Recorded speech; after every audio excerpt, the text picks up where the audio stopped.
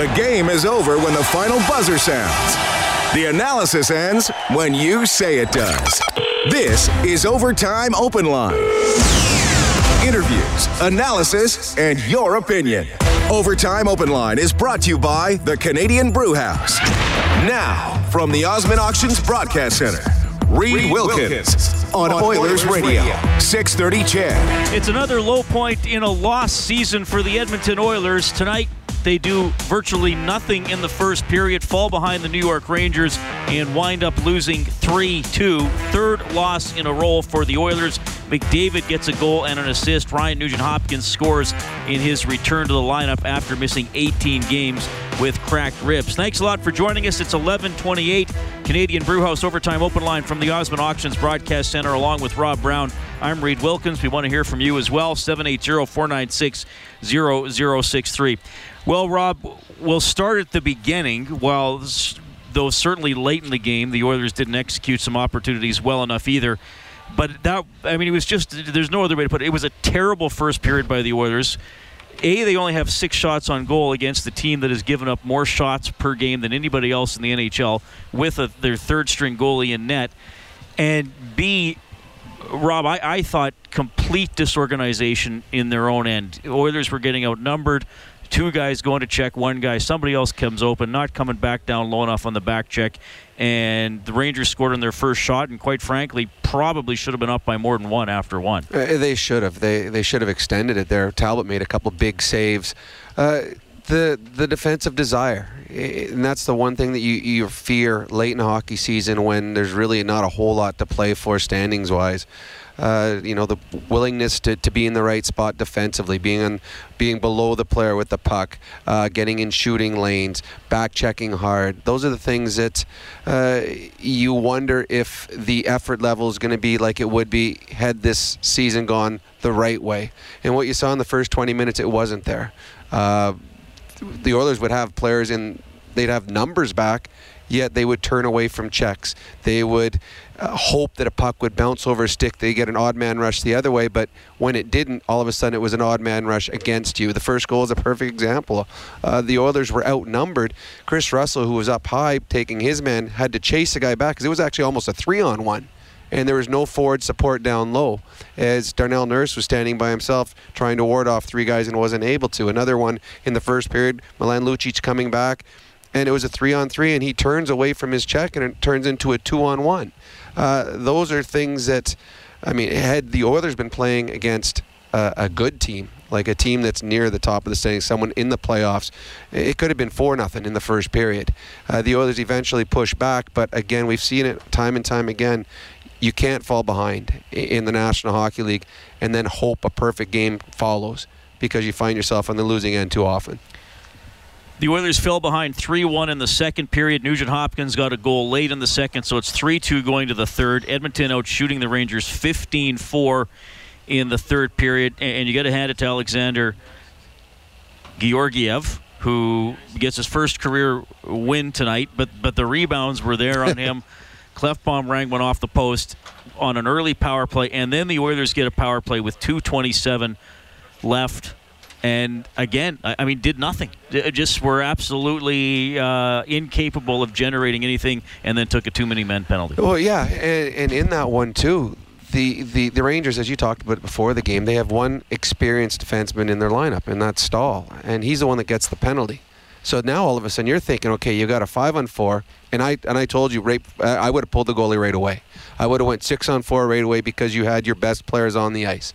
So if you pull them a minute into a power play or something along those lines, your best players, McDavid and Draisaitl, are sitting on the bench. You don't take advantage of them. But anyways, you're going against inexperienced defensemen. You got the power play on home ice. You've had the play going, everything your way, and they just got a little too cute, a little too fancy. And you didn't, as you said, there was rebounds everywhere. Throw everything at the net. The one great chance they had was the Klefbom shot that rang off the post. But the Oilers never got second and third opportunities against a goaltender who, to me, was blocking pucks today. He wasn't saving them. He was blocking them. And he blocked enough. He ended up blocking 35 of them. But there were chances in front and everything. And then I don't know if the word's inexcusable, but you're down a goal late in a hockey game on a power play. You can't have too many men on the ice. Yep. And confusion on the bench. I don't know if the guys didn't talk on the bench, decide who had who coming off the ice. You should know. You always, as soon as the coach tells you who's up next, you turn to your line mate, say, I've got McDavid, I've got Draisaitl. Well, somebody had nobody because they had too many guys out there for a while. And the Rangers were going crazy. We're up in the press box. You could hear them yell from up here. And at that point, you're like, what else could go wrong for the Edmonton Oilers? Well, it's like there's a list of things that have cost the Oilers this season, and they may not all come into effect every loss, but you can kind of pick off the list. So what was it today? Early goal against. They're behind the entire game. They lost the special teams battle. The Rangers go 1 for 3 on the power play. The Oilers go 0 for 2. Self-inflicted wound. Talbot shooting the puck into the stands when he had it under control. Like you said, maybe it flipped up, but it still happened. So all those types of things, then the too many men penalty, another self-inflicted wound. So all the sort of variables, maybe not all of them that have been problems this season, but still a fair number off that list boot the Oilers again. Well, and that's the thing that's disappointing as a fan and as for the coaching staff. Things that crept into the Oilers game early that got them behind the 8 ball in the standings are the same things that are hurting right now. I mean, you don't want to pick on Milan Lucic, but the behind the back passes. He'll get the puck and throw blind backhand passes into areas, and there's just nothing there. Milan Lucic is a big, strong man, and he can absorb any player in the National Hockey. He could absorb a hit from them to make a play. And if Milan just takes that extra second to look to see where the right play is, he may get hit, but he'll take the hit to make the pass. Instead, he's throwing blind ones, and the play's dying. And you can't have the play die on your stick when you're playing with Connor McDavid and Leon Draisaitl, because they're the ones that are going to make the magic happen. So plays like that, the misplays in the defensive zone. There was, in the third period, the Oilers are down a goal. The Rangers have a bit of a forecheck going, and then all of a sudden it comes, was it Zibanejad that was he was in front of the net, and he's by himself. Yep. He had so much time he messed himself up. So there's no way that... Well, that was Spooner that had that was chance. That Spooner? Okay, yeah. Spooner standing in front of the net by himself he had 3 seconds. And you're down a goal. You can't give that up, and that's just defensive coverage blown. Yeah. And that's another thing we've seen too much. And that had gotten out of the Oilers game and has now crept back into it, and that's it's killing them. And when you play good teams take advantage of those mistakes. And the New York Rangers, who are a team that is rebuilding, and they've admitted the rebuild, they've blown it up. They're 6 points ahead of the Oilers. Yeah, and they come in here. 8. They're 8 points ahead of the Oilers. And they've admitted a rebuild. The team that's given up. And they come in here and... I mean, I'm not saying the players have given up, no, but the management. The direction for management. But the bottom line was, for the first 45 to 50 minutes of this hockey game, the New York Rangers worked harder than the Edmonton Oilers, and that's why they and were smarter. Yep. Like you said, like the Oilers cheating for offense, not checking, and that's what I find really discouraging, is that Todd McLellan and his coaching staff came in here and gave us a lot of great terminology and great images. Play over top of the puck, get inside the other guy's equipment. Be hard and heavy on the puck. Even if you're not a big man, you can position yourself. And they made strides and did it very well last year, and now it's like they've forgotten it. They're going to have to be taught it, or at least show more interest in doing it at some point. Well, a lot of the things that they talk about, and a lot of the things that successful teams do, it's not easy winning hockey games, and it's hard work, and it hurts. And the best teams at the end of the night, they're physically spent, because you have to be in all the right shooting lanes. You got to be the first guy back. You always have to be on the defensive side in your own zone. They're all little things, but the little things add up to be big and for the teams to become successful. And sometimes, and it looked like it through the first 25 minutes of the game, 30 minutes of the game, the Oilers wanted to win this easy. And you can't win it easy in the National Hockey League. There's no... there used to be, when I played, there would be teams that you could show up and play 50% and win hockey games. But with the salary cap era, you can't do that anymore. We're going to see that again. Arizona, who I believe still last in the National Hockey League overall standings, they're beating teams now because they just outwork them. So there's no easy games. There's no games that you could feel your way into, and at the end of the night, I didn't have my best, but we're talented enough to beat them. And what we've seen this year, the Oilers are not talented enough to come and play at 50, 60, 70% and have success. Yeah, because when they're getting chances, they don't finish enough. We saw that against Nashville, and we saw it tonight in the third. So you have to generate more throughout the course of the game. And Kelly Rudy, I have him on my show every week. He said that same thing when he joined that powerhouse Islanders team. Mm-hmm. He said there were nights, 5-5 after 3, we'll go out and win 9-6, or whatever, because you could turn it on for 20 You were minutes. that much better than the other team. Yeah, and that doesn't happen, and it seems like the Oilers expect that to happen. 3-2, the Rangers win. You can get us at 780-496-0063. Our buddy Logan is our first caller tonight. Logan, thanks a lot for calling. Yeah, I appreciate it, Reed. I have a comment for you guys. That was a bad first period by the Oilers. No offense, no cross forechecking. Good start to the second period. Then they give up the bad goals. Any better than third too bad. They couldn't not tie it up, and they had their chances. Do you guys comment on that? Well, definitely the first period we talked about was awful. I mean, the second period, okay. Like at times they played better, but often as that, there's another thing off the list. Bad things happening in succession. 2 goals a minute 16. So you give up the power play goal, and then you give up another one right away, and then you're down 2 and instead of 1. I mean, we've talked about this all year long. Little moments where, if they only would have been that, they would have been tied going to the third instead of behind. But again, it just keeps resurfacing. But I mean, the other teams are saying the exact same thing. Yeah, if we would have capitalized on this, we would have extended the lead. But the Oilers, when they've lost 34 instead of 134. But to me, it comes down to a couple things: work ethic, and the Rangers had a better work ethic in tonight's game. Execution, the Rangers executed better, and then details. And I believe that the Rangers were a better detailed team tonight than the Edmonton Oilers. And then you got the commitment. There was about 4 minutes to go in the game. The Oilers had a little bit of pressure in front of the net, and one of the Rangers, he's on his knees. He made 3 saves himself. He's like kick-saving the puck out. It's that willingness to do whatever it takes to win a hockey game, and that's what the Rangers did tonight. So the Oilers probably, honestly, I don't even know. I was going to say the Oilers are probably a more skilled team. The Oilers have the top 2 players in this hockey game, but if you go through the whole balance, I'm not sure they are a more skilled team than the New York Rangers. They are maybe on the back end, but up front, New York's got some pretty good players up front. And tonight, when they had the opportunities in the offensive zone, they capitalized. 3-2, the Rangers win it. You'll hear from Todd McLellan in 2 minutes. Gary, TW, and Bob next in the batting order on the phone lines. Canadian Brewhouse Overtime Open Line from the Osmond Auctions Broadcast Center. This is the Canadian Brewhouse Overtime Open Line. Now, from the Osmond Auctions Broadcast Center, Reed Wilkins on Oilers Radio, 630 CHED. 3-2, the Rangers beat the Oilers tonight. Connor McDavid had a goal and an assist. He's the first star. Alexander Georgiev, Rangers goaltender, first career win. Second star, Mika Zibanejad. Third star, fourth star of the game for Missioner Lawn Auctioneering. Check out maauctions.com for industrial and automotive sale dates. You know what? I'm going to be a bit of a softie here and give it to Ethan Bear. You know what? I was going to say that too. I thought he was very good. And what he looked tonight was more confident.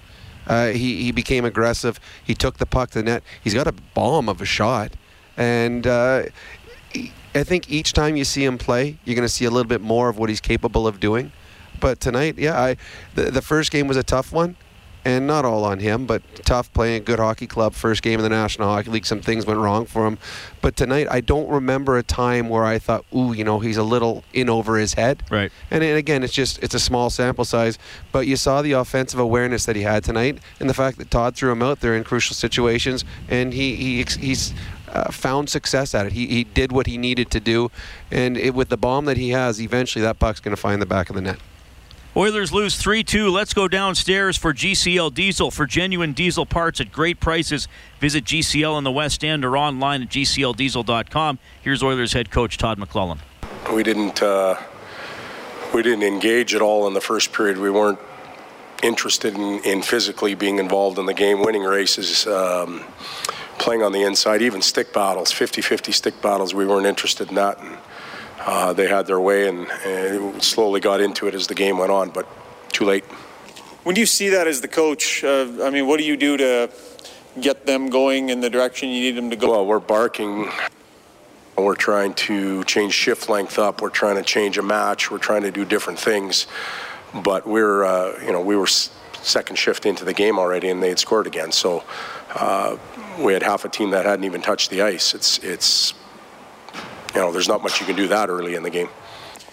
The too many men at the end, if you can just describe. I remember there's a line assigned, and there's one individual player that gets assigned the position for the goaltender, and that individual left obviously light years before he should have. And did it seem like maybe you were disjointed in that moment? No, we had a line that replaced a line, and we had one extra guy jump on the ice, and the goaltender was still in the crease. Yeah. And that individual clearly knew who was going for the goalie. Yeah. So there's no disjointed there. Sorry, I wasn't suggesting that you guys were disjointed on the bench. I meant when you had the power play and you were looking for the tying goal, it just seems like you couldn't get the puck down ice, and No, we couldn't enter the zone. They did a good job of just stacking the lineup. And we had it in their end. We just couldn't keep it alive. I think Leon stepped on the puck or stumbled in the corner, and they cleared it, and that ate up a good 30-40 seconds of it. So the earlier power play was the better one for us. We had chances hit the post. And then this one, obviously, we cut short through stupidity.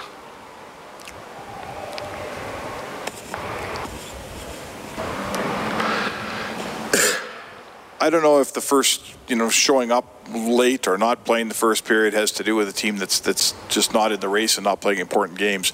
How do you get this team to focus down and button down? You got 17 games to play here. We've got to keep. We got to harp on things. We've got to keep them in. Push them. We can wave the magic wand. We can pound on the desk. We can do all we want. They have to accept some individual responsibility about being ready to play and being ready to go, and there's not enough of them right now. Now, I will say, as Ryan mentioned, we have had some good starts. We have had some good runs over the last 2 weeks. I was happy with the way we played and the way we responded. There's been moments in the game where it got away on us, but tonight's start was unacceptable. So what happens when you're playing against a goalie like this who is hardly ever played? Are your players not thinking, okay, so we got lucky tonight, and Lundqvist's not playing, we got this guy that hardly ever plays, so we're going to jump all over this guy? Is that what you're thinking? Well, that's what the plan is, but obviously that didn't come to fruition, and their goaltender actually made some tremendous saves. So the fact that somebody hasn't played a lot doesn't mean that the goaltender isn't any good. He came in with a 215, 218, a 918 save percentage, and played a good game. So that part of it, I see how you're asking it. That should be motivation to go out and go get a goaltender that doesn't have a lot of experience. We didn't necessarily point to that. We pointed to a young group of defensemen that didn't have a lot of experience, and they got after our D early in the game below the goal line way better than we got after theirs. Now, we got going later on in the game, but we threw away too many minutes. Did Barrett show you something tonight that makes you want to see more? He's played, again, the game sheet isn't going to tell you the true story about his ability and skill and what he did, but I saw him in the offensive zone, definitely dangerous. He pump faked a lot. He created shooting opportunities for himself and rebounds for others. It's a positive sign so far for him being up here. Nuge was, he got us a goal. It's hard to come back after an injury late in the season, anytime in the season. But as I said this morning, his injury has prevented him from being real active like you normally would when you're injured. So it's going to take him a little time. I thought he managed himself well. He didn't overextend his shifts, and he was effective. All right, that's Oilers head coach Todd McLellan. Oilers lose 3-2 to the Rangers. The return of Nuge, our adjustment of the game tonight for the Alberta College and Association of Chiropractors. If it hurts, see a chiropractor. Visit albertachiro.com. And our adjustment going forward, as Todd mentioned, will have to be players finding some sort of personal motivation to be much better off the opening face-off. Well, I think the one motivation will be not to be embarrassed. I mean, tonight's a game that, and I mean, you and I talked about. We talked with Bob and Jack, and the fact that this is a game we thought the Oilers were going to dominate. They were going to score 5, 6, 7. I thought we were going to get the light on tonight for Japanese Village. I mean, this was a game I thought there was going to be a ton of goals, and they ended up losing to a New York team that is thrown in the towel. That, I mean, I honestly, I'm a huge hockey fan, and I love stats, and I had to look up 5 or 6 players on the Rangers tonight because I'd never heard of them before, and they got a goaltender that I can't even pronounce his name, and I've been reading it all night long. So and the Oilers came out and lost on home ice to this team. So to me, from now until the end of the season, the motivation is not to be embarrassed. And I'm not saying that they should be embarrassed by this effort, but the Oilers are better than what they put forth tonight. And there's still, 18 games left in the season? 17 games left in the season. They need a better effort going forward than they had tonight. Yeah, no Japanese Village goal light. We do turn that on whenever the Oilers score 5 or more in a game. Then you can print up a coupon for a free appetizer at Japanese Village. 3 locations in Edmonton, downtown, south side, and north side. All right, TW is on the line. TW, how are you? Yeah, TW's horrible. I'm down in Texas, and you couldn't have said it better. A lot of things don't take talent. Effort doesn't take talent. Showing up to the puck and using your body doesn't take talent. I just think the Oilers didn't compete. And the worst thing that you can say about an athlete is A, he didn't compete, or B, he quit. The Oilers haven't been competitive for 3 straight games now. I don't know how many times you got to replace the head coach. I think his team was a lot better with Taylor Hall. I don't know how you guys do it. I mean, at least I can get in my car and drive around and don't have to watch the game. I can listen to Stockner Michael. No effort, no competition, no accountability. All right, I think we're losing you. TW. We don't have a great connection there, but obviously, yeah. I mean, this wasn't a good effort for Edmonton. Really poor first period, and I think it's, physical effort, and I also think it's intellectual effort. Well, yeah, because they're like you said, they're cheating. They know what the job is. Mm-hmm. And they're thinking, maybe I get a 2-on-1 if I do this. Yeah, and we talked about this about 5-7 games ago, that's the one fear going down the stretch in games that don't mean anything, that the play with the puck will probably be a little stronger than the play without the puck. Unfortunately, you don't usually find the winner's circle after a hockey game when you play that way. So there are players on this team that are playing for new contracts. There's players that want to be here. There's going to be moves in the off season. So I think how the players play the remainder of the season will show the management of what players are part of the solution and which players are part of the problem. 3-2 Rangers take it. 780-496-0063. We have Bob on the line. Hey, Bob, thanks for calling. Bob, do we have you? Patrick, I don't know if he's there, but we can't hear him. While we're trying to connect there, let's go downstairs to the Rangers dressing room. Their head coach, Alan Vigneault, for BDO, First Call Debt Solutions, Bankruptcies and Consumer Proposals, Licensed Insolvency Trustees. Elaine, of everything that happened, especially in the third period, what did you like the most? Goalie made some big saves, and our group found a way to win. It was back-to-back. It was 3 and 4. Got in late last night. We hung on there a little bit, but I really liked the way we played. We came out, had good energy. That first goal gave us even more energy. Played a strong first, had some real good looks in the second. Obviously, their top players are top-end players, and they're going to get some looks, and we hung on there, but goalie made a couple big saves. Your fourth line was very effective tonight, contributed a goal, had a good amount of ice time. What did you like so much? What stood out on them? I mean, they played well. They got in on the forecheck. When they had the puck, they made a couple plays. This is probably Cody's best game with us so far, so real positive. Now we'll head back home and get ready for the next game. What does it say about this group when people counted them out after those 2 big trades and they just find ways to win? I mean, we're focusing on hockey and focusing on doing our jobs here and, getting ready one game at a time. That's what we did on this trip here, and then we're going to go back home and get ready for Winnipeg. That said, I asked you before the game, and a couple of the players talked about it after the game, the fact that you are now 3 points out of the playoff spot. Do you allow yourself to believe you're part of the mix now with 16 left? You know what? I'm going to make sure that we get back home tonight late, that we re-energize tomorrow, have a good practice, and focus on Winnipeg. That's what we have to do. We got to concentrate on the next opponent, and that's what we're going to focus on. Rangers have won 3 straight, beating Vancouver, Calgary, and now Edmonton 3-2 tonight. Reed Wilkins, Rob Brown inside Rogers Place. All right, let's go to Dave on the open line. Dave, thanks a lot for calling. Hey, guys, good show. My only point is this team, you can never take a night off, and I chuckled at the beginning of the show because, Bob and Rob were saying that, McDavid 5 points, Lucic 3 goals. It's like...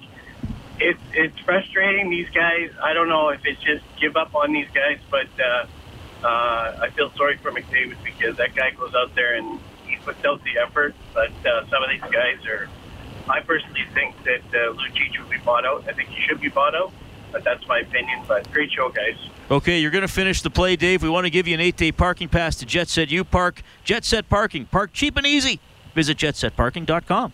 Off the draw, McDavid back to Klefbom. Slapper off the post and a big hop and swatted down alertly by Brady Shea. Otherwise, that might have reverse pivoted off the ice and in.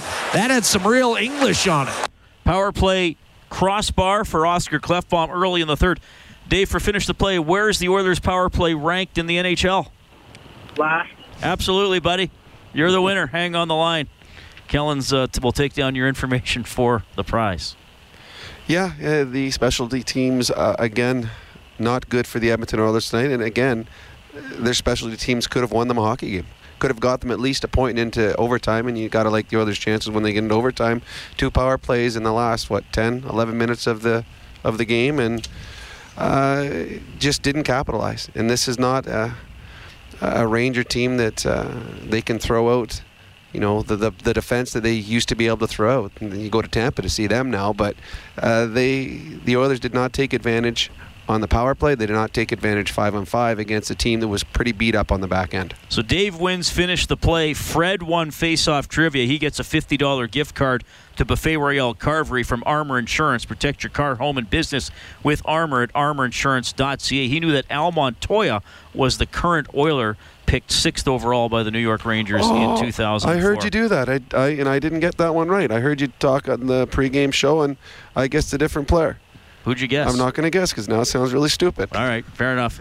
All right, we got more time for your calls. We got to do a midnight news here, though. Oilers lose 3-2 to the Rangers. They have lost 3 straight. It's a grim stretch here. 17 to go before the end of the season. Canadian Brewhouse Overtime Open Line from the Osmond Auctions Broadcast Center.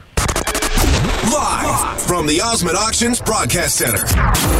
This is the Canadian Brewhouse Overtime Open Line on Oilers Radio. 630 CHED.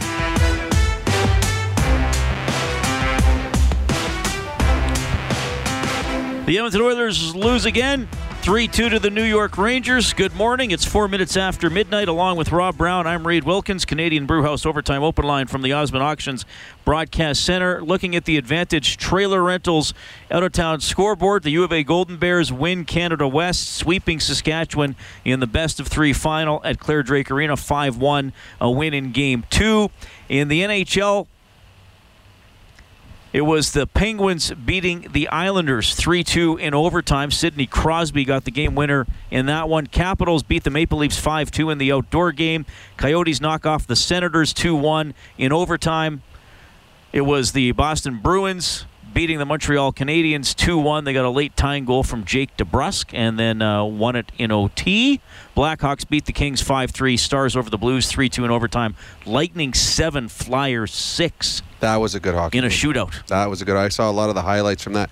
Goaltending wasn't a strength in that game today, but there were some really, really pretty goals.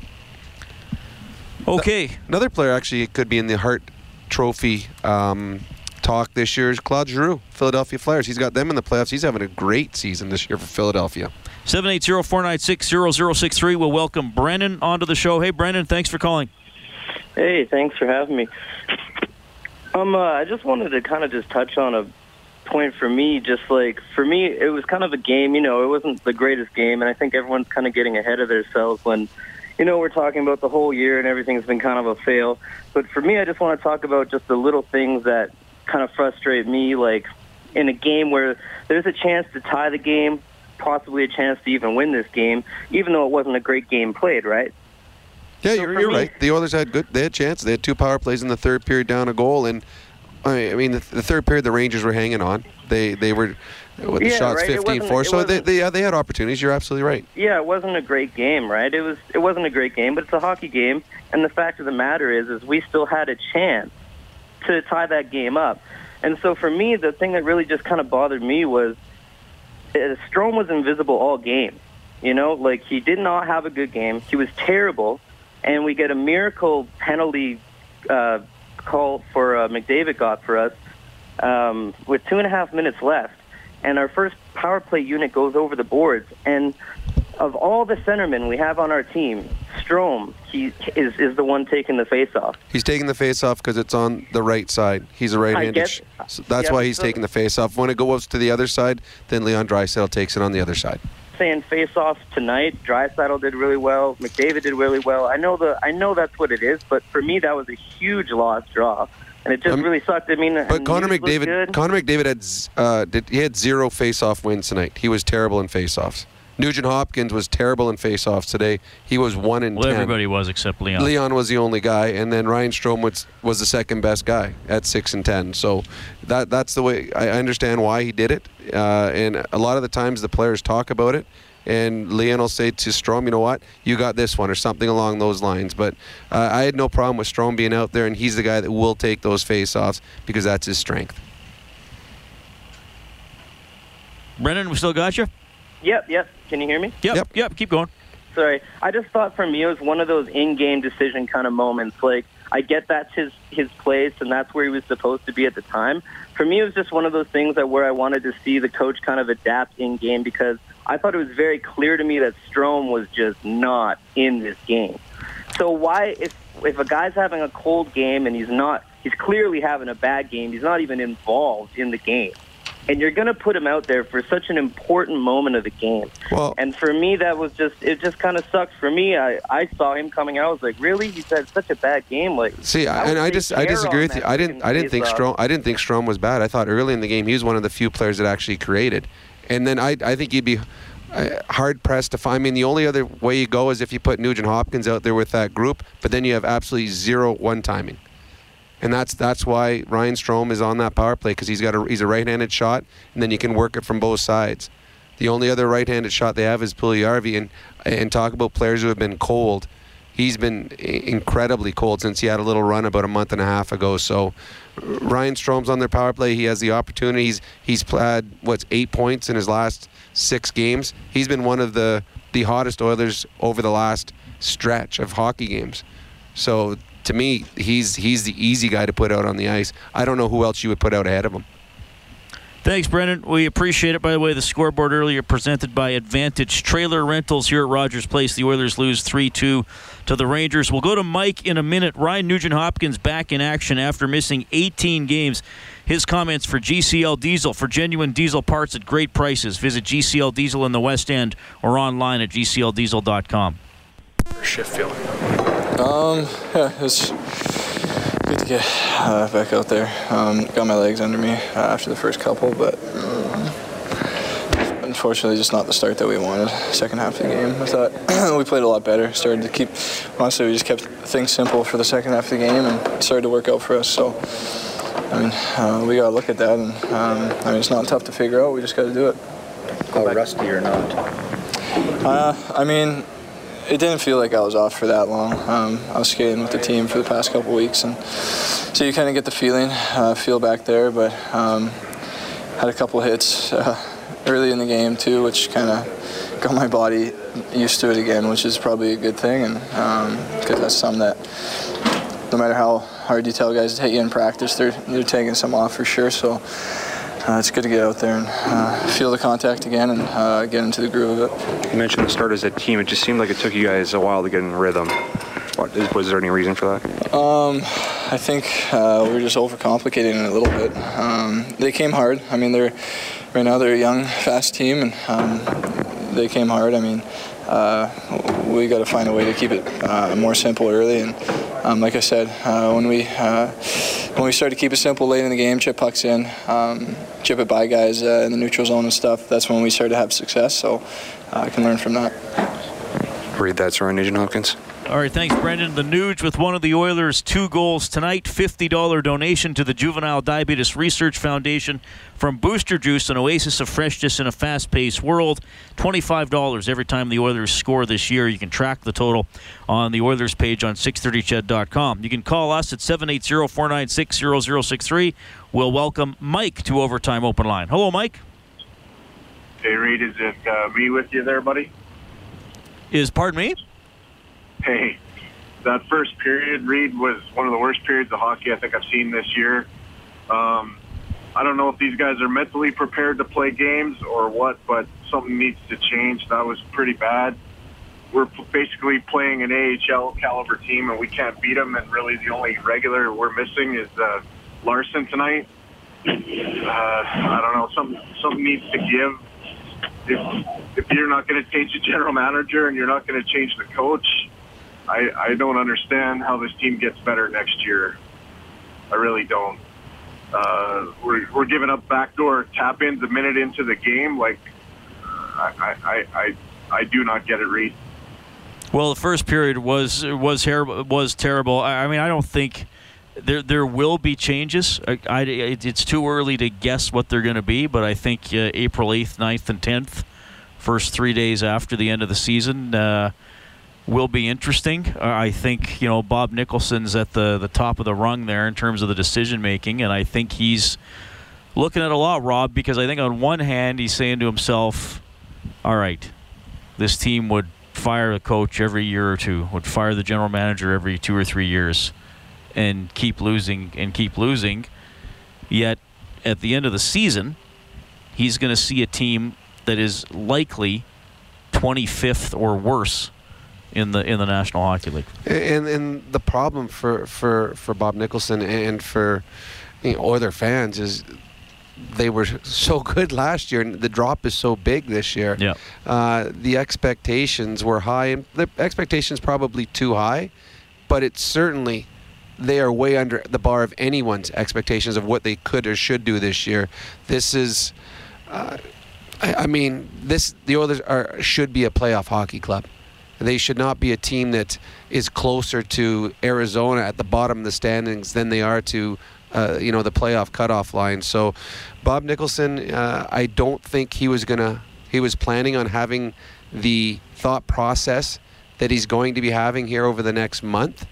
But he came in at one point and he did an evaluation of the entire organization and changes were made.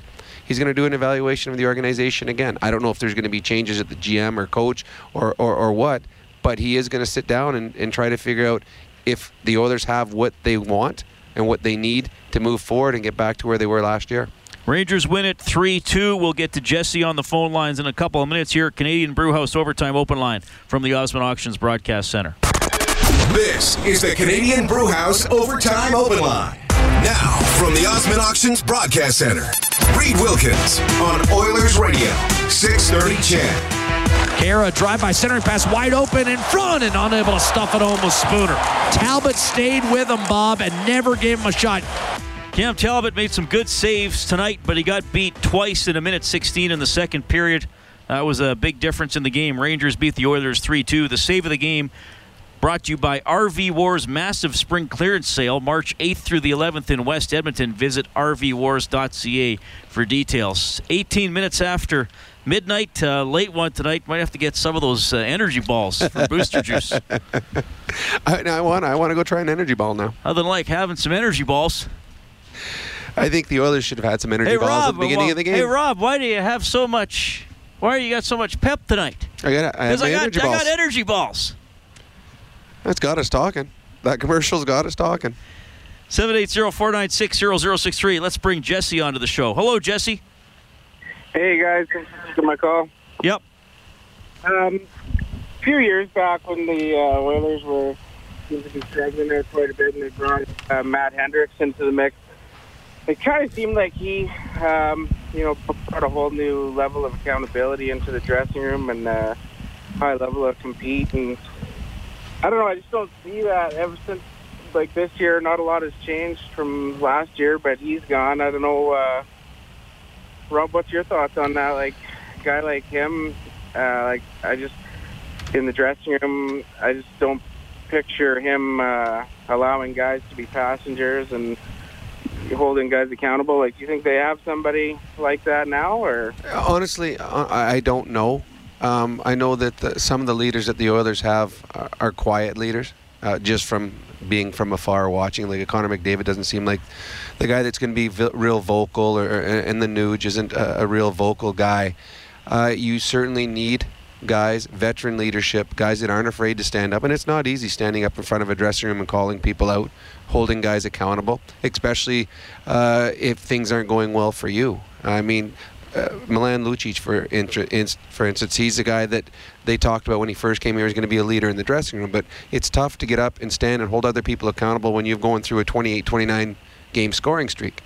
So I don't know what the Oilers dressing room's like, but I do know that having glue guys in your dressing room, guys that bring the exact same effort every single time they step on the ice, is important, because those guys can stand up and hold you accountable, because they're not the stars, but they give you the exact same effort, and they give you the right effort each and every time they step on the ice.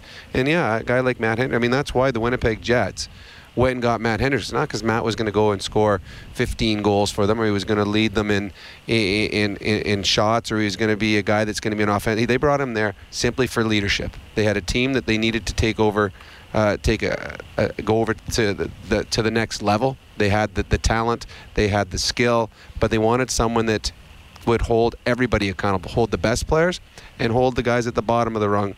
And that's what Matt's done. And I don't know who the guy is for the Oilers, but that's certainly something that teams look for, finding guys like that can go in the dressing room and can stand up and be heard. It's an interesting debate surrounding Hendricks, because he played 42 games last year for the Oilers and 0 playoff games, though he often took the warm-up. I do believe he was a veteran guy who always gave the same effort. I know a couple of Oilers players have told me this year that they didn't manage the expectations well. They let some of the outside noise get to them. I mean, Hendricks was a high-energy guy where maybe you walk into the dressing room, he's up for the game. All he's focused on is the game, and that draws other people in.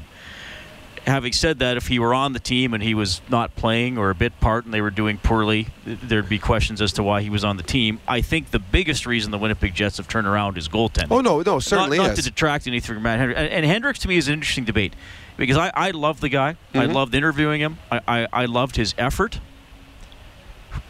But who would you sooner have had for the past 5 years? Devin Dubnyk or Matt Hendricks? Oh, that absolutely. was the trade. Yeah. As much as we talk about Hull for Larson, Eberle for Strome, Reinhart trade, when you look at what Devin Dubnyk has accomplished since that trade, that is the worst trade of the decade of darkness. As much as I love Matt Hendricks, because they could have stuck with Devin Dubnyk or given him a coach that would have maybe shown a little more faith in him and potentially had a top 5 goaltender for the last 4 years. Yeah, you're absolutely right. And I'm not saying that the reason that Winnipeg moved to where they are in the standings was because of Matt Hendricks, but they were looking for veteran leadership. Sure. If you ever see a team that wins a Stanley Cup or has success, and they've got bit players, 3rd and 4th line guys whose contracts are up, other teams that want to take that step grab those players because they want that kind of leadership in their dressing room to help guide them in the right direction. Oilers lose 3-2 to the Rangers. Lewinsky is on the line. Hi, Lewinsky. It's Bolinski. Oh, sorry. Okay, go ahead. Yeah, I'm calling from Calgary. A bunch of my friends and I, we watched the game from the bar, and we just can't believe that Chiarelli's still around the organization.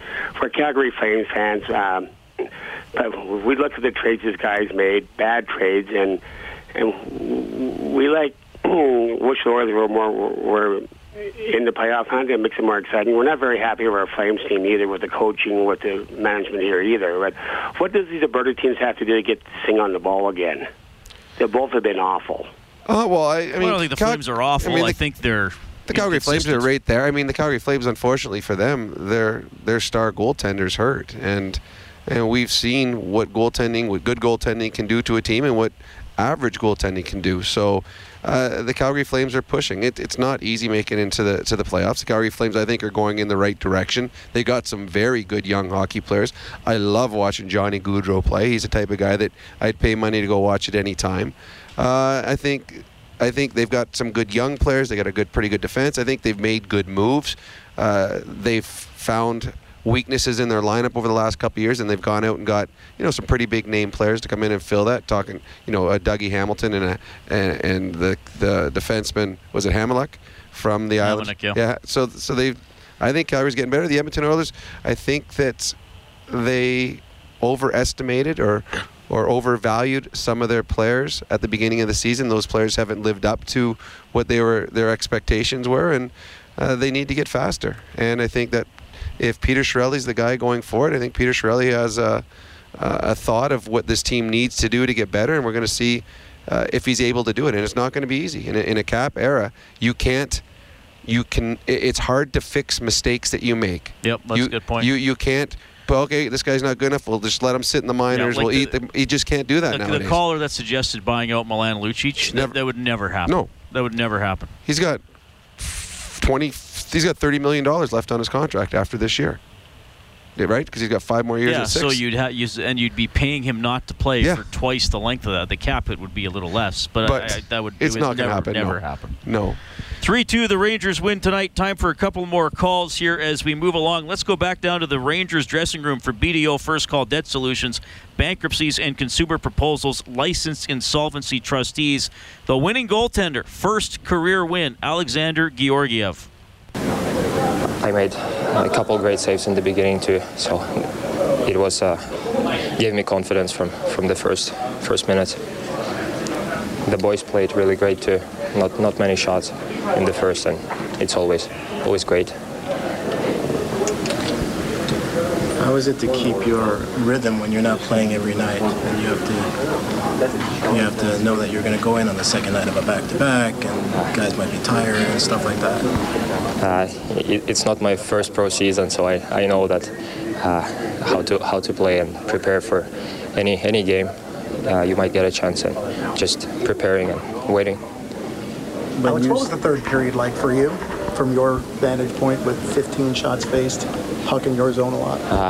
I didn't count the shots. Just try to play my game and focus on the next second. Just trying to be myself. And when the buzzer sounds and you get your first NHL win, describe that feeling. Yeah, you certainly looked like it. Yeah, it felt unreal and something like a dream. Amazing feeling, and I'll remember it for my whole life. What did you guys do, especially in the first 2 periods, to keep things so different than what they were in the last couple of games? The guys just came up and wanted to win real bad. We felt the confidence from the last 2 games, and just, I think, brought it into this game. All right, there's the winning goaltender. Was able to make enough saves tonight, 35 in total. Alexander Georgiev, as the Rangers knock off the Edmonton Oilers 3-2, faced 15 shots in the third period, stopped all of them to preserve the win. We'll get to Kent and Jared on the open line. It's 12:27, Canadian Brewhouse Overtime Open Line from the Osmond Auctions Broadcast Center. Live from the Osmond Auctions Broadcast Center. This is the Canadian Brewhouse Overtime Open Line on Oilers Radio.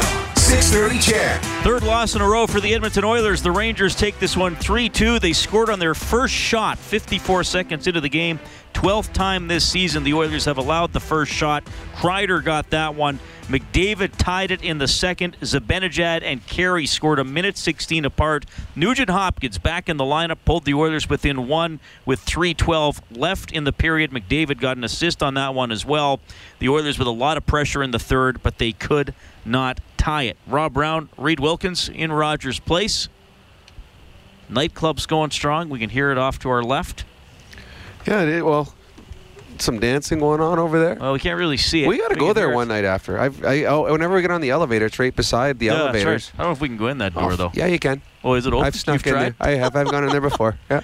Oil Kings game tomorrow at 4. They're going to be playing Regina. Oh, the Oilers farm team tonight. Bakersfield 6-4 winners over the Stockton Heat. Okay, Kent is on the open line. Hello, Kent. Hey, yeah, it's Ken, actually. I don't know what your front office guy's doing there, but just wanted to touch on a couple points here. I believe people are not correct in the fact that they want management positions changed. The key here is for a draft pick to develop, like Bear. I would say he had a very solid game tonight. Our prospects have to swiftly develop to fill holes, and they're cheap, correct? And they just need to make an immediate impact, right? McDavid with good line mates, he would easily have 60-plus assists right now. Well, I think you nailed it with draft picks, and we've been talking about that more recently when you see some teams like Florida or Tampa Bay come through here with depth players who are able to score 15, 20, 25 goals, and the Oilers a lot lately. It's been McDavid, Draisaitl, and maybe one or two other guys getting on the score sheet, and that's the ironic thing. I don't know if Peter Chiarelli is going to be back next year. You can clearly criticize him for a lot. The irony could be is when some of the guys he drafts help the team, if they pan out, he may not be the general manager anymore. Well, and that's the problem for a general manager. It's all long term whenever you draft players. But if you, in the National Hockey League, if you've got big contracts and you look around the league, Pittsburgh, they got Malkin and Crosby, Chicago, Kane and Taves, and here in here in Edmonton, you got McDavid and Draisaitl.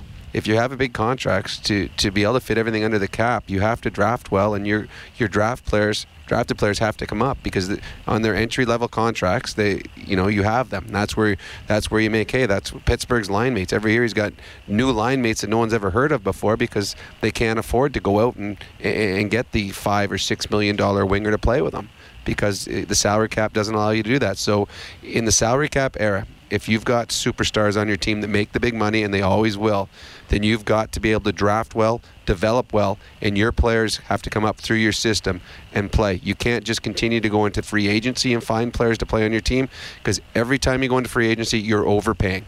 Yep. Every single time. So if you keep overpaying, eventually you're going to run out of money and you're going to run out of salary cap room. Yeah, I mean, look, we talked about with Tampa Bay, Kucherov, Hart candidate. Yeah, absolutely. If you're leading the league in scoring, a second rounder, and even going back to Chicago, and it's a long time ago now. Duncan Keith, don't forget, was a second round pick, 54th overall. So. And what was Seabrook? Seabrook was 14th overall. Was he? Oh, okay. Still a first rounder. Yeah. So, yeah, and we can talk about all the misses the Oilers have had. Now, Kara was a bit of a depth pick. He might help. I don't think he's going to be a 25-goal scorer. But it looks like he's finding a role. Yep. But you mentioned Pitlick. What he scored his 13 goals today. Yeah. I mean, he was a and that was one. Pick. And I really wanted them to bring Pitlick back. And I know that he's had injury problems. But when he played last year, he showed that he could play in the third and fourth line, and he can contribute. And I watched the goal he scored today. He scored on a breakaway, an absolute beautiful shot. So he's going to be a depth player on the Dallas Stars. It's going to realistically has a chance at 17 goals playing as a third or fourth liner. And that's a guy that the Oilers developed, put a ton of money and time into his development, and he ends up leaving and is having success with the Dallas Stars. Yep. Yeah, that's going to be And it's interesting because you know what it's like doing this show, Rob. Whenever a few people express one opinion, we always get someone. Yes. And this has happened a few times, and we've had callers criticize Chiarelli. We've had somebody call in like Ken and say, "Well, let's be a little more patient with the management." I do think, and Chiarelli's moves over the last year and a half have not panned out. But we should acknowledge he wasn't coming into a strong organization with not a lot of depth in the minor leagues. With a lot of depth in the minor leagues. He had to make trades, or he had to go into the free agent pool because the Oilers did not have depth in their minor league system that they could bring players up and say, all right, these guys are going to fill a role. So he had to. I mean, he made his splash with Milan, and it has. Last year, everyone's thinking, all right, you know what? probably overpaid a little bit, but look what he brings for you this year. Now you're thinking oh my God, look how much we overpaid to get to Milan. But they had a plan in place. Chiarelli did, and the management team. They wanted to get bigger and stronger and be able to play against the teams in the Western Conference. Unfortunately for the Oilers, the league has gone the other way. It's gone faster. Yep. And now the Oilers have to reboot here in the offseason, and it's not going to be easy. But if it's Peter Chiarelli's got to go out and find a way to make this team faster and find players that are cheaper that can come in and do the job, because there's not a windfall of money that's going to be available to go out and get the players. All right, last call of the night's going to go to Jared. Hey, Jared, go ahead. I just have a quick comment and a question, but this goes back to the trade deadline. And I think Peter Chiarelli may be the only general manager in the NHL that shows like explicit contempt for the NHL draft. He doesn't want draft picks. He wants guys that are sort of ready to play. And then when these draft picks he did get in the trade at the deadline, he's going to trade them away. So now 3 years has gone by, and their color guy was on from the Bakersfield Condors on one of the radio stations. He said that, and he wasn't talking about bringing players up to the Oilers. He was just saying there's no skill on that farm team on forward. And this is 3 years. So in Peter Chiarelli's mind is, he just trades for players. He has no interest in developing players in the minors. He just thinks, well, the players are just going to somehow, someone else will develop them, and he's going to trade for them. And if the Oilers, if this regime they have now is a bust, it's going to be because Peter Chiarelli has no interest in drafting and developing players. See, Jared, I don't agree with you at all. In 2016, they had 3 third-rounders, didn't have a fourth, had 2 fifths. And then, this year, in 2017, I mean, they got Yamamoto, they got Safin as a forward, they got Maximoff as a forward. For this year, he said if he acquires picks, he would try to trade them for current players. But I don't think that's been his overall approach, though. And the players in the minors that are here right now are not Chiarelli's picks. Chiarelli's picks wouldn't be at the minor league level because they would be still junior age players. So I think starting next year, I think some of his players will start coming into the minor league system. I think what he's saying is he wants made players now because of the team that they have up here. He doesn't want to be a team that's rebuilding. Now I understand what you're saying, that you need to draft and develop, and the Oilers will still draft and develop players, but if they can get someone that can step in and play at this level right now, he'll make a trade for it. Yeah, and that's why he got extra picks. So maybe he's thinking, I trade those, I still have seven picks. That's how I understood it anyway, Jared. Still got you, buddy? He's gone to bed. He's gone to bed. Because it's like really, really late right now. It's 20-1. I can't believe an 8:30 game. It was silly. Is it NBC that had the rights? It'll be earlier on Monday. That's tomorrow. Is it? 5:30 face-off show, game at 7. Oilers take on the Arizona Coyotes. Oilers have lost 3 straight. Rangers take this one 3-2. 17 games left, Rob. We'll see how they go. Well, the next one starts with Arizona. Arizona has a hard-working hockey club. They won a low-scoring game tonight. They have outworked the Oilers here on home ice already earlier this season. The Oilers can't allow that to happen again. All right, thanks to Troy Bowler. He's our engineer here at Rogers Place. Patrick Bauer is our studio producer back at 630 CHED. You can always get more on 630ched.com. You've been listening to Canadian Brewhouse Overtime Open Line from the Osmond Auctions Broadcast Center. New York Rangers 3, Edmonton Oilers 2. On behalf of Rob Brown, I'm Reed Wilkins. Have a great Sunday.